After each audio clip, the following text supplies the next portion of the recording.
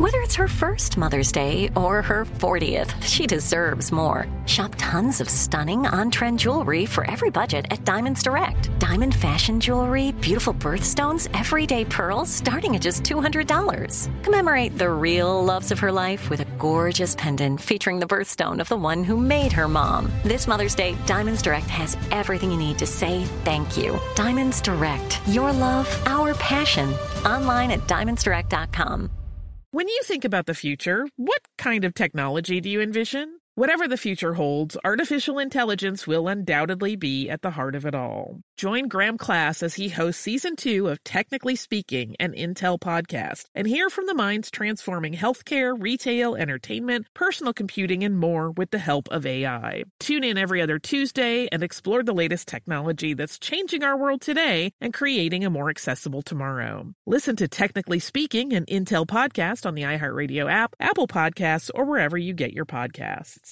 I'm Tracy from Stuff You Missed in History Class. Are you a small business owner or even someone who dreams of entrepreneurship? Then check out Season 2 of Mind the Business, small business success stories from iHeart Podcasts and Intuit QuickBooks. Join hosts Austin Hankwitz and Janice Torres as they interview entrepreneurs sharing insights around starting and nurturing a small business. You won't want to miss these inspiring stories of entrepreneurship and discovering ways to business differently so you can too. The Kakadu plum is an Australian native superfood containing 100 times more vitamin C than oranges. So why have you never heard of it?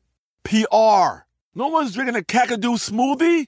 I'm JB Smoove, and that was a full episode of my new podcast, Straightforward, inspired by guaranteed straightforward pricing from AT&T Fiber. Get what you want without the complicated. AT&T Fiber, live like a gigillionaire. Available wherever you get your podcasts. Limited availability in select areas. Visit AT&T.com/hypergig for details. Happy Saturday.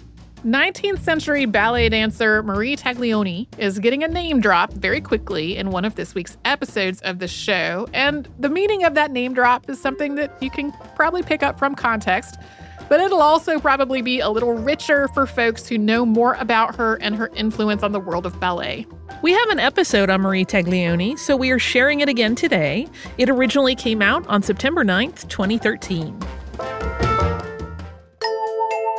Welcome to Stuff You Missed in History Class, a production of iHeartRadio.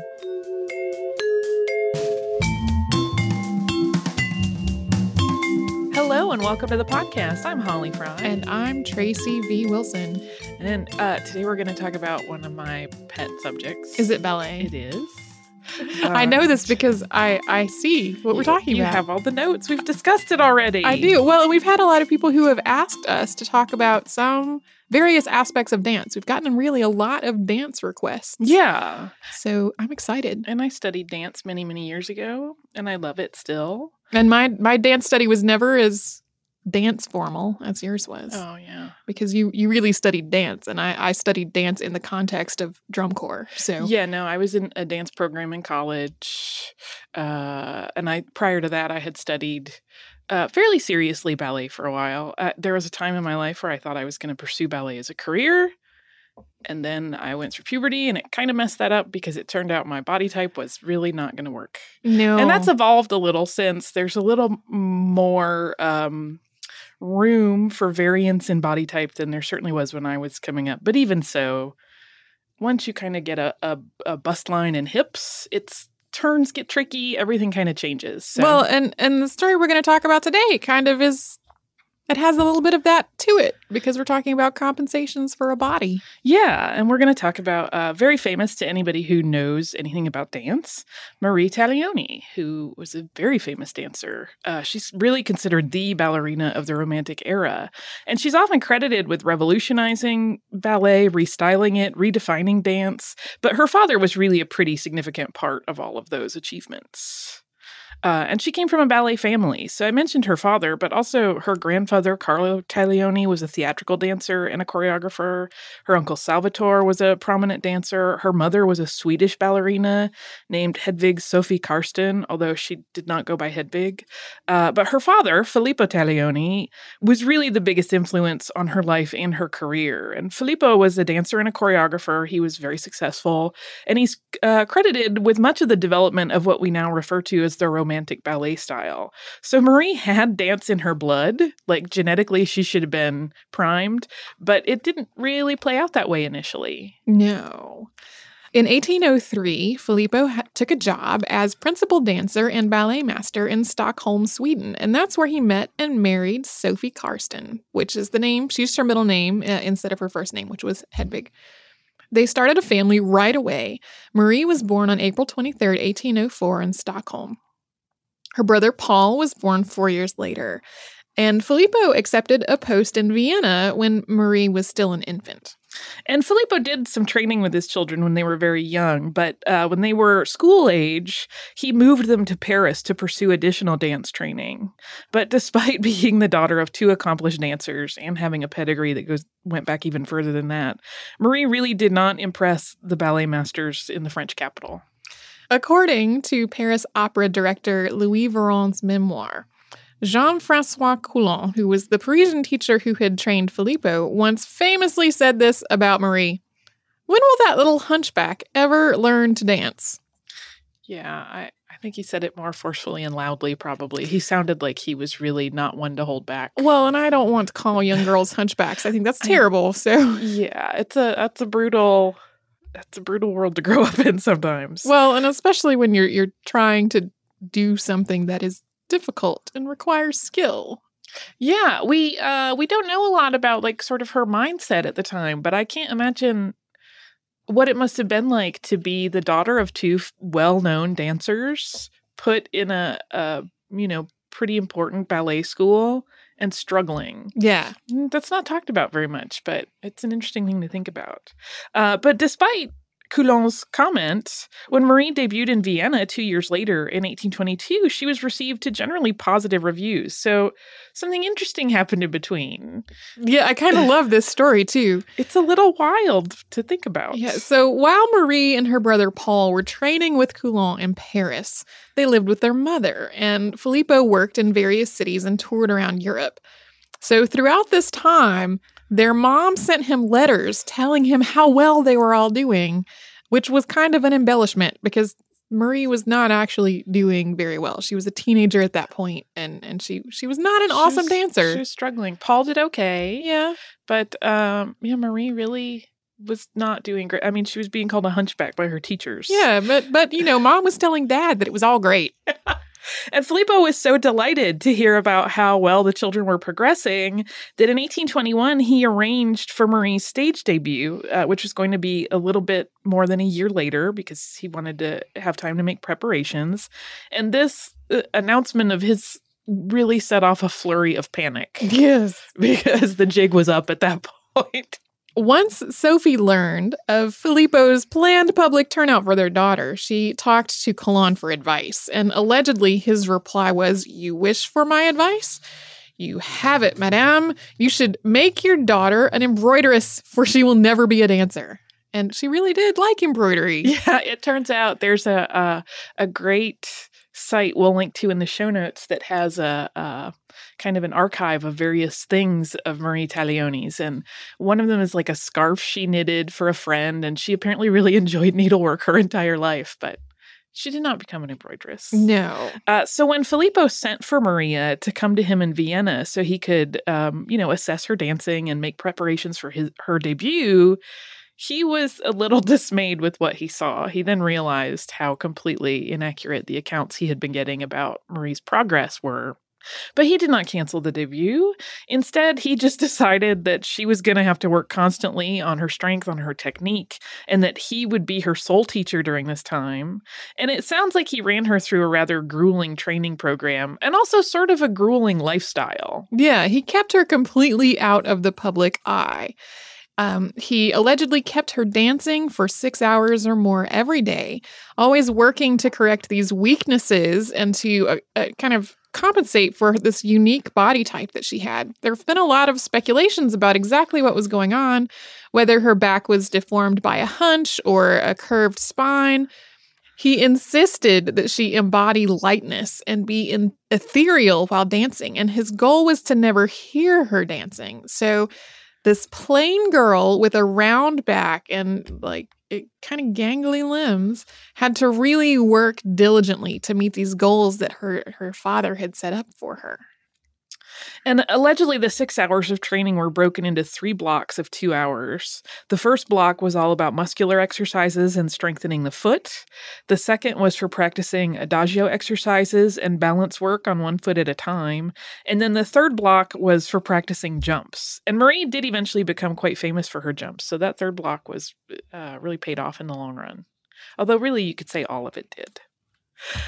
When Marie took the stage for her debut in a piece called La Réception d'une jeune nymphe à la cour de Terpsichore, which is Reception of a Young Nymph in the Court of Terpsichore, in June of 1822, the reviews were actually good.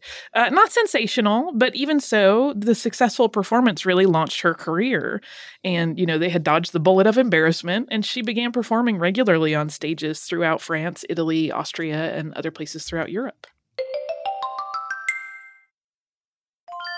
I'm Tracy V. Wilson from Stuff You Missed in History Class. Did you know small businesses make up 99.9% of all businesses in the United States? The world is powered by entrepreneurs, and if you're a small business owner or even someone dreaming of starting your own business, then you'll want to check out Season 2 of Mind the Business, Small Business Success Stories from Ruby Studio, from iHeartMedia, and Intuit QuickBooks. And every episode, hosts Austin Hankwitz and Janice Torres talk to entrepreneurs about how they've grown from the lessons of launching and nurturing a small business and how they have found success being their own boss. From the excitement of first starting out to finding the right tools and resources to process invoices and payments like QuickBooks Money, you won't want to miss these inspiring stories of entrepreneurship and discovering ways to business differently so you can too. And if you're a small business owner or even someone dreaming of starting your own business, then you'll want to check out Season 2 of Mind the Business, Small Business Success Stories from Ruby Studio, from iHeartMedia, and Intuit QuickBooks. Planning your next trip? Choice Hotels has a stay for any traveler you want to be, with 22 brands and over 7,400 locations. Whether you're a business traveler, a family road tripper, someone who wants to seek out history and maybe make your own, or just planning a quick getaway, Choice Hotels has a stay for any you. Like a Cambria Hotel, where you can be a cocktail connoisseur and sip locally inspired craft beverages at downtown locations in the center of it all. This is a fun way to visit cities with a lot of history and a lot of fun in mind. Or a Radisson Hotel for all our productivity powerhouses out there. With flexible workspaces and on-site restaurants, you'll get the most out of your work trip. You'll get the coffee, the Wi-Fi, and the work done. And we can't forget about Comfort Hotels. Imagine you're a family road tripper, waking up in your big spacious room and then heading down to a free hot breakfast for the entire family, including waffles. So you'll be well fed and ready for the day's adventure, even if that's just relaxing. After that, you're spending all afternoon relaxing by the pool. You deserve it. What are you waiting for? Join Choice Privileges and start earning points toward your next stay. Find a stay for any you. Book directly at choicehotels.com, where travels come true.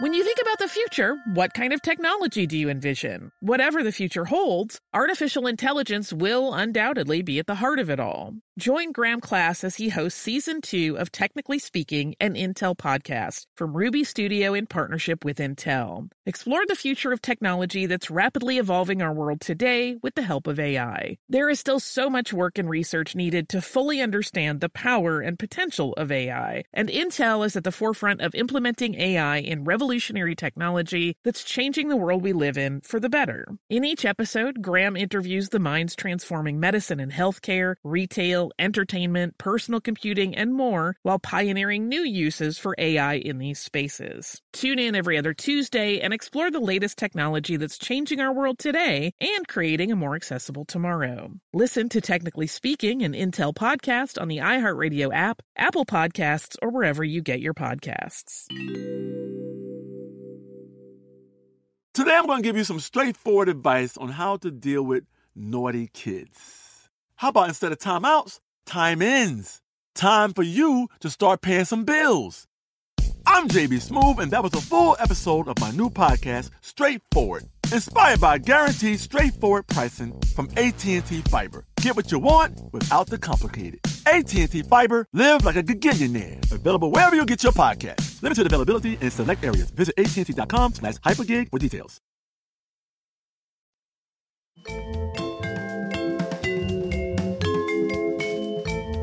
At this time, the epitome of balletic achievement and the goal that Filippo always had for his daughter was appearing at the Paris Opera. And despite the fact that Marie's popularity as a performer was growing all over Europe, she was still seen by the gatekeepers of the Paris stage as unattractive and unappealing. So as reviews of her appearances grew more and more glowing, public demand for a Paris appearance started to grow as well. Finally, 5 years after she debuted in Vienna, on July 24th, 1827, she ascended to that highest of heights and appeared for the first time at the Paris Opera in a version of the opera La Sicilienne. Her contract with the Paris Opera included a provision that she would only dance her father's choreography. And something sort of interesting happened among Parisian reviewers when she started dancing there. They often spoke of her dancing as being effortless, even to the point of being artless. The perception was that her dancing just sprang from nature rather than training. But of course, nothing was further from the truth. She had been, working all of those hours with her father, and they had effectively created this illusion that she had a natural talent rather than this skill that was born of just this ceaseless dedication and constant training. Just kind of interesting. I mean, you always hear about in any sort of artistic endeavor that you want it to look effortless, but they kind of, they almost did it so well that no one really gave her credit for how hard she worked. Right. The composer, Berlioz, described Marie like this. Mademoiselle Taglioni is not a dancer. She is an air spirit, Ariel personified, daughter of the heavens. Which is interesting when you think about the early Coulon commentary about how she was kind of a clunky hunchback. Yeah. It's pretty interesting. And for the next 10 years after her Parisian debut, Marie stayed at the Paris Opera. She really gathered a very devoted following. She was, basically a rock star in the world of ballet. Always with her father as her teacher. And in 1830, so a few years after she had debuted in Paris, she signed a new, really lucrative contract with the Paris Opera. And included in that contract is the same provision that she would only dance solos choreographed by Filippo, and that he was to be engaged as the ballet master there. And one thing that doesn't really get questioned or come up a lot that I think is just worth mentioning is that we really don't have a good sense of that father-daughter relationship. Some people have kind of asserted that he may have been manipulating her into, these contracts that really benefited him. But he really did also make her a star. So it's a little unclear if their relationship had any animosity or weirdness, or if they were just in it together and, pursuing this career as a pair. Well, and I kind of wonder, given that he was dedicating so much effort to making choreography that worked with her body, Mm-hmm. I wonder whether she would have had the same success with a choreographer who did not have that as his objective. I think she would not. Yeah. I can't know for sure, but That's speculation on our part. Yeah. On March 12th, 1832, her father's ballet, La Sylphide, debuted at the Paris Opera with Marie starring. The ballet was choreographed to show off Marie's talents to the best effect, and it's often cited as the moment that truly ushered in the Romantic era of ballet. This rounded oval framing created by the port-de-bras, which is the carriage of her arms, that Marie popularized was really, dance historians believe, created by her father, as we were talking about before, to compensate for her oddly shaped back. Yeah, allegedly, if she just stood kind of in a neutral pose, her oddly shaped back that hunched a bit became obvious. But if she was forced to lift her arms over her head and in the oval position, it kind of lifted her breastbone up and it compensated for that. So it wasn't as obvious that she had kind of awkward posture. But even the costume that Marie wore as the sylph, which was a fitted bodice with a floaty tulle skirt that cut between the knee and the ankle, and was designed by Eugene Lamy, really became an iconic ballet image. The long floaty skirt is still seen in ballet today, and it's actually called a romantic tutu. La Sylphide is also often cited as the first ballet which featured Marie dancing on point. This is something that happens all over the place in ballet now. If you go see the ballet, you will see dancers on point. It's much more rare to see a ballet choreographed that does not involve point work. Right. This was not the case at the time. There are engravings and lithographs of her on point that predate this ballet, but only by a few months. We've seen several that are dated 1831, so it's possible that those were promotional, even though some feature her in a costume from a previous ballet. Yeah, we do know a lot of the foot strengthening work she was doing in those big 6-hour blocks was probably, leading up to this, that Filippo had this vision quite a while before they actually are credited with premiering it. And this version of Dancing on Tow, if you go to the ballet today, it's very different from what you would see now to what Marie was doing. It was much more delicate and restrained than modern point technique. Largely due to the fact that at that time, the shoes had no blocking. If you look at point shoes now, they're very hard at the front. There's a lot of resin and they, are a pretty firm shape. They eventually get broken down and molded to the dancer's foot, and every dancer has a different kind of way they like them done. But these were completely soft, just like a regular soft ballet shoe that a child would wear, when they're learning nowadays. And it had a little bit of darning at the toe to add a slight stiffness, but again, created just with thread. There was no resin involved. So the toes and the ankles and the feet of the dancer had to be extremely strong to rise up on point at that point. Yeah, and there wasn't a lot of time spent on point. It was used more as a change of levels to create this illusion of floating and gliding over the stage. And it's worth noting that there were other dancers experimenting with point work. Taglioni got the most publicity because of the prominence of her position with the Paris Opera. And even though she's generally credited, if you look at any quick history of ballet, it'll always give her credit for being the first to appear on point. But there were other dancers kind of playing with this concept. The popularity of the costume design and the dance technique, repeated in other ballets of the time, ushered in an era where dancers were seen as ethereal, idealized, and almost otherworldly creatures, which I think has really continued until today. Yeah, the other big popular ballet, other than La Sylphide, that came a little bit later, was Giselle, which is, again, performed frequently nowadays. It's very popular. And it too features this woodland creature kind of story and, this mystical, almost fairy-like thing. And generally costumed exactly the same, fitted bodice, floaty tulle skirt. So the Romantic era really was about these kind of white dresses, floaty, otherworldly creatures. And through her younger years, Marie was seen as very chaste. She was undistracted by love. She was the epitome of purity. And some of that characterization was really fueled by these long white dance costumes that she became known for, as well as her dedication to her career, and probably the fact that her father tended to keep her away from other people.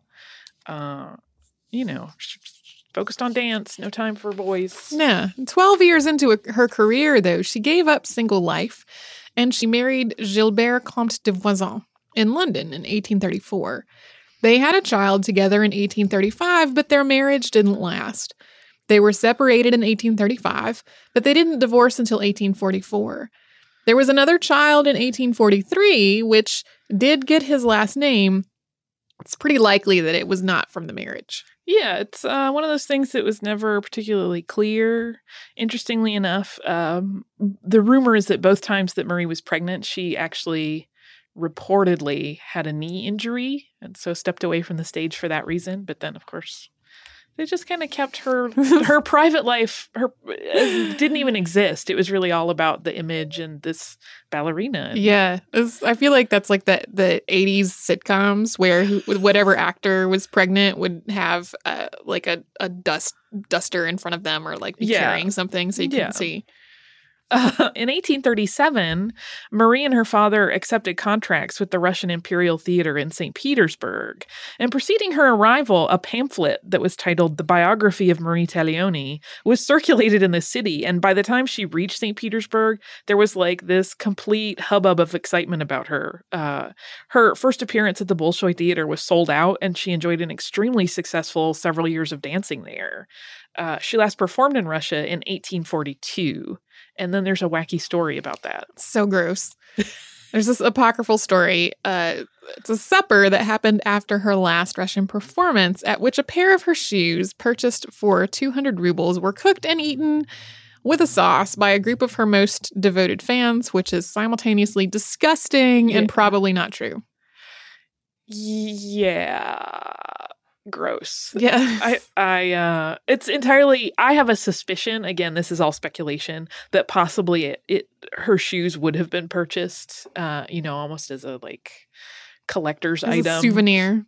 Yeah. And then I think the dinner thing, that I don't know where it would have sprung from, but that seems extreme and bizarre.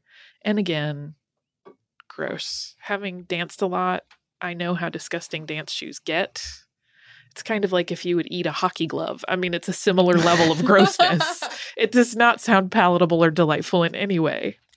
No.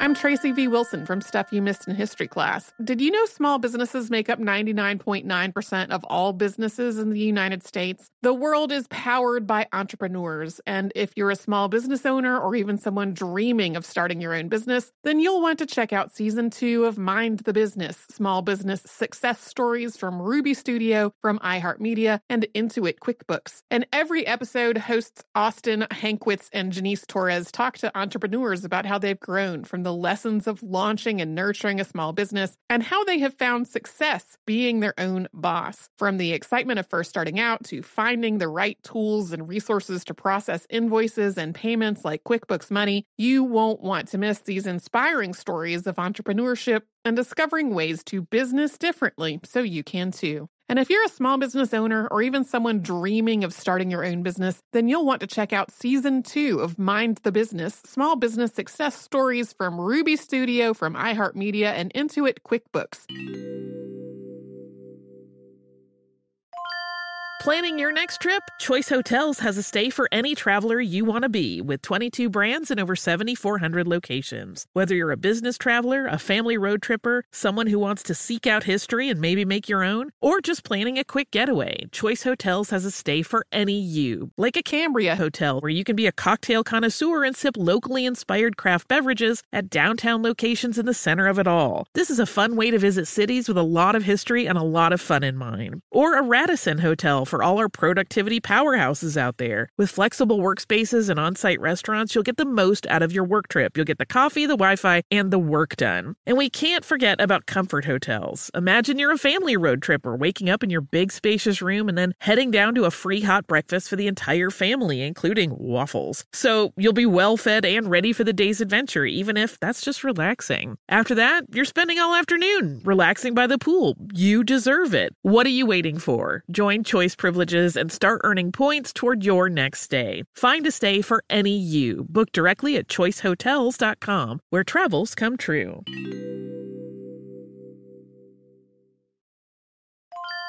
When you think about the future, what kind of technology do you envision? Whatever the future holds, artificial intelligence will undoubtedly be at the heart of it all. Join Graham Class as he hosts Season 2 of Technically Speaking, an Intel podcast from Ruby Studio in partnership with Intel. Explore the future of technology that's rapidly evolving our world today with the help of AI. There is still so much work and research needed to fully understand the power and potential of AI, and Intel is at the forefront of implementing AI in revolutionary technology that's changing the world we live in for the better. In each episode, Graham interviews the minds transforming medicine and healthcare, retail, entertainment, personal computing, and more, while pioneering new uses for AI in these spaces. Tune in every other Tuesday and explore the latest technology that's changing our world today and creating a more accessible tomorrow. Listen to Technically Speaking, an Intel podcast on the iHeartRadio app, Apple Podcasts, or wherever you get your podcasts. Today I'm going to give you some straightforward advice on how to deal with naughty kids. How about instead of timeouts, time-ins? Time for you to start paying some bills. I'm JB Smoove, and that was a full episode of my new podcast, Straightforward, inspired by guaranteed straightforward pricing from AT&T Fiber. Get what you want without the complicated. AT&T Fiber, live like a gigillionaire. Available wherever you get your podcasts. Limited availability in select areas. Visit AT&T.com/hypergig for details.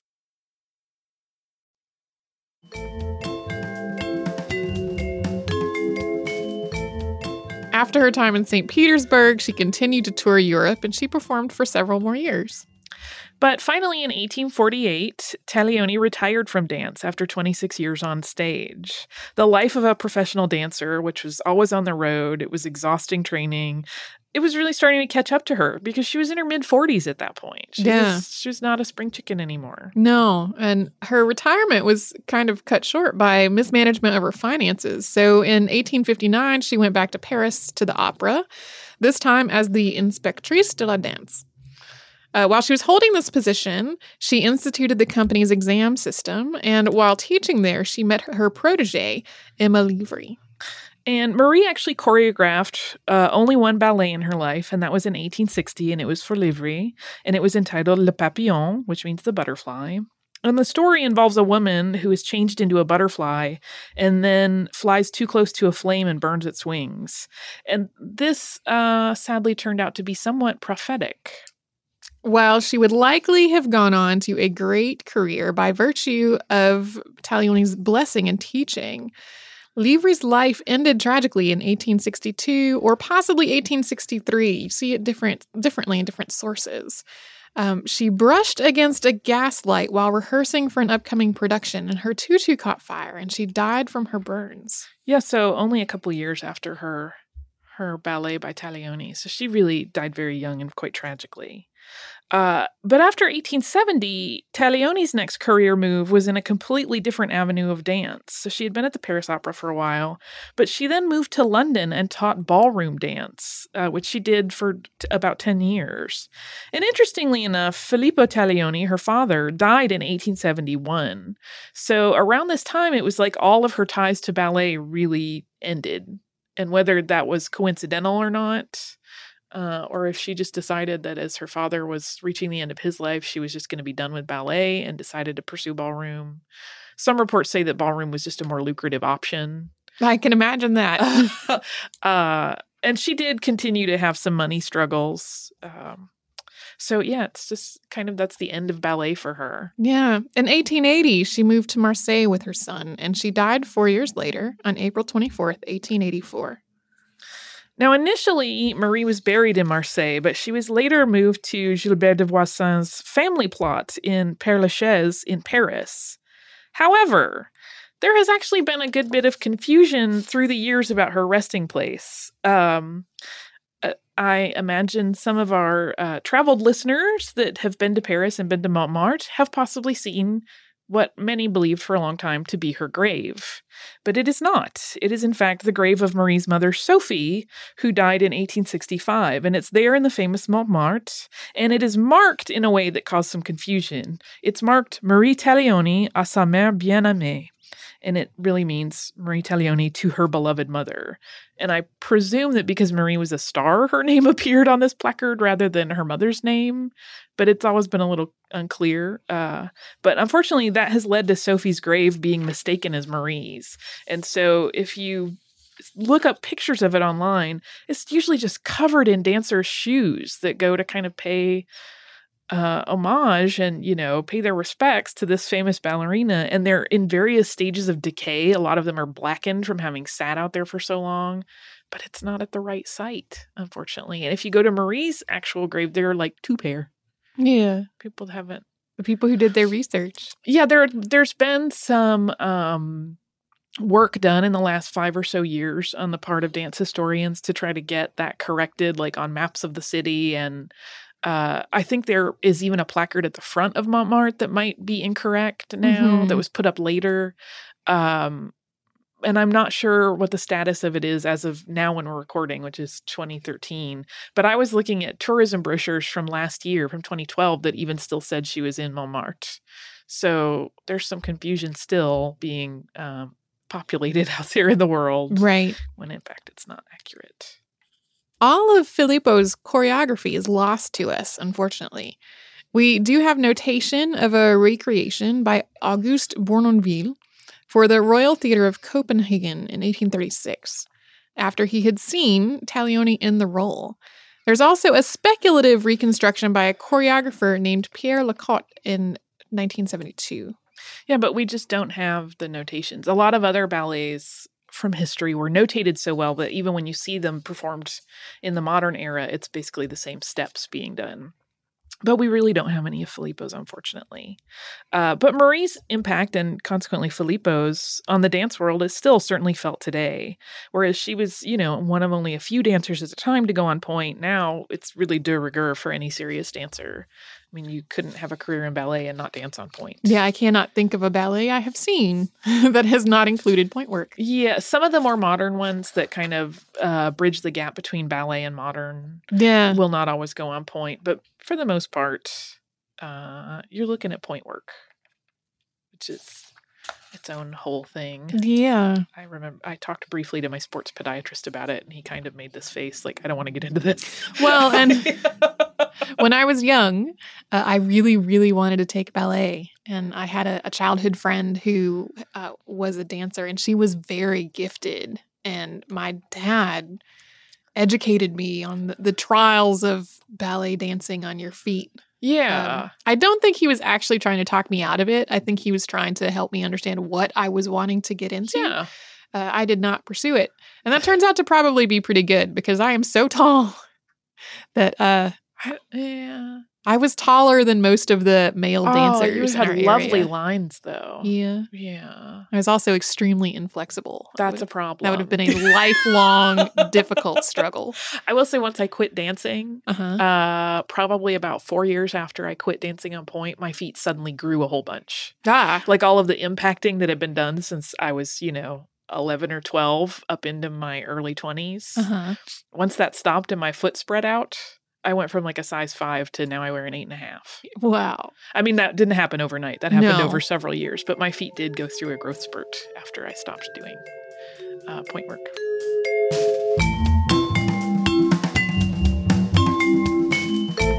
Thanks so much for joining us on this Saturday. Since this episode is out of the archive, if you heard an email address or a Facebook URL or something similar over the course of the show, that could be obsolete now.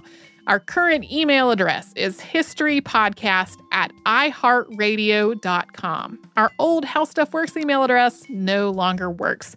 You can find us all over social media at Missed in History. And you can subscribe to our show on Apple Podcasts, Google Podcasts, the iHeartRadio app, and wherever else you listen to podcasts. Stuff You Missed in History Class is a production of iHeartRadio. For more podcasts from iHeartRadio, visit the iHeartRadio app, Apple Podcasts, or wherever you listen to your favorite shows.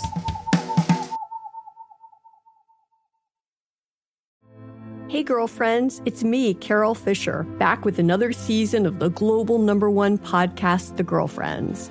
Last time, we investigated the murder of Gail Katz. This time, we're uncovering the identity of the woman who was buried in Gail's grave for a decade before she disappeared. Join me and the rest of the club as we tell her story. Listen to Season 2 of The Girlfriends, Our Lost Sister on the iHeartRadio app, Apple Podcasts, or wherever you get your podcasts. As the #1 audio company, iHeartMedia gives you access to all. Every audience, live conversations, trusted influencers, and the insights and data you need to grow. iHeartMedia is your access company. Go to iHeartResults.com for more. As important as choosing the right destination when traveling is choosing the right travel partner. Gene Fodor. Gene, was good. But be careful, because the worst trips result when two partners have two different agendas. The CIA really need your help, Gene. Freeze, Americano. Gene, run! Listen to Fodor's Guide to Espionage on the iHeartRadio app, Apple Podcasts, or wherever you get your podcasts. Hi there, I'm Bob Pittman, Chairman and CEO of iHeartMedia. I'm excited to announce a new season of my podcast, Math and Magic, Stories from the Frontiers of Marketing. Our guests this season show us big risk can yield big rewards, like Rob Riley, the creative head of one of the world's leading advertising firms. I try to create environments where anybody can say anything without any judgment. Listen to a brand new season of Math and Magic on our very own iHeartRadio app, Apple Podcast, or wherever you get your podcast.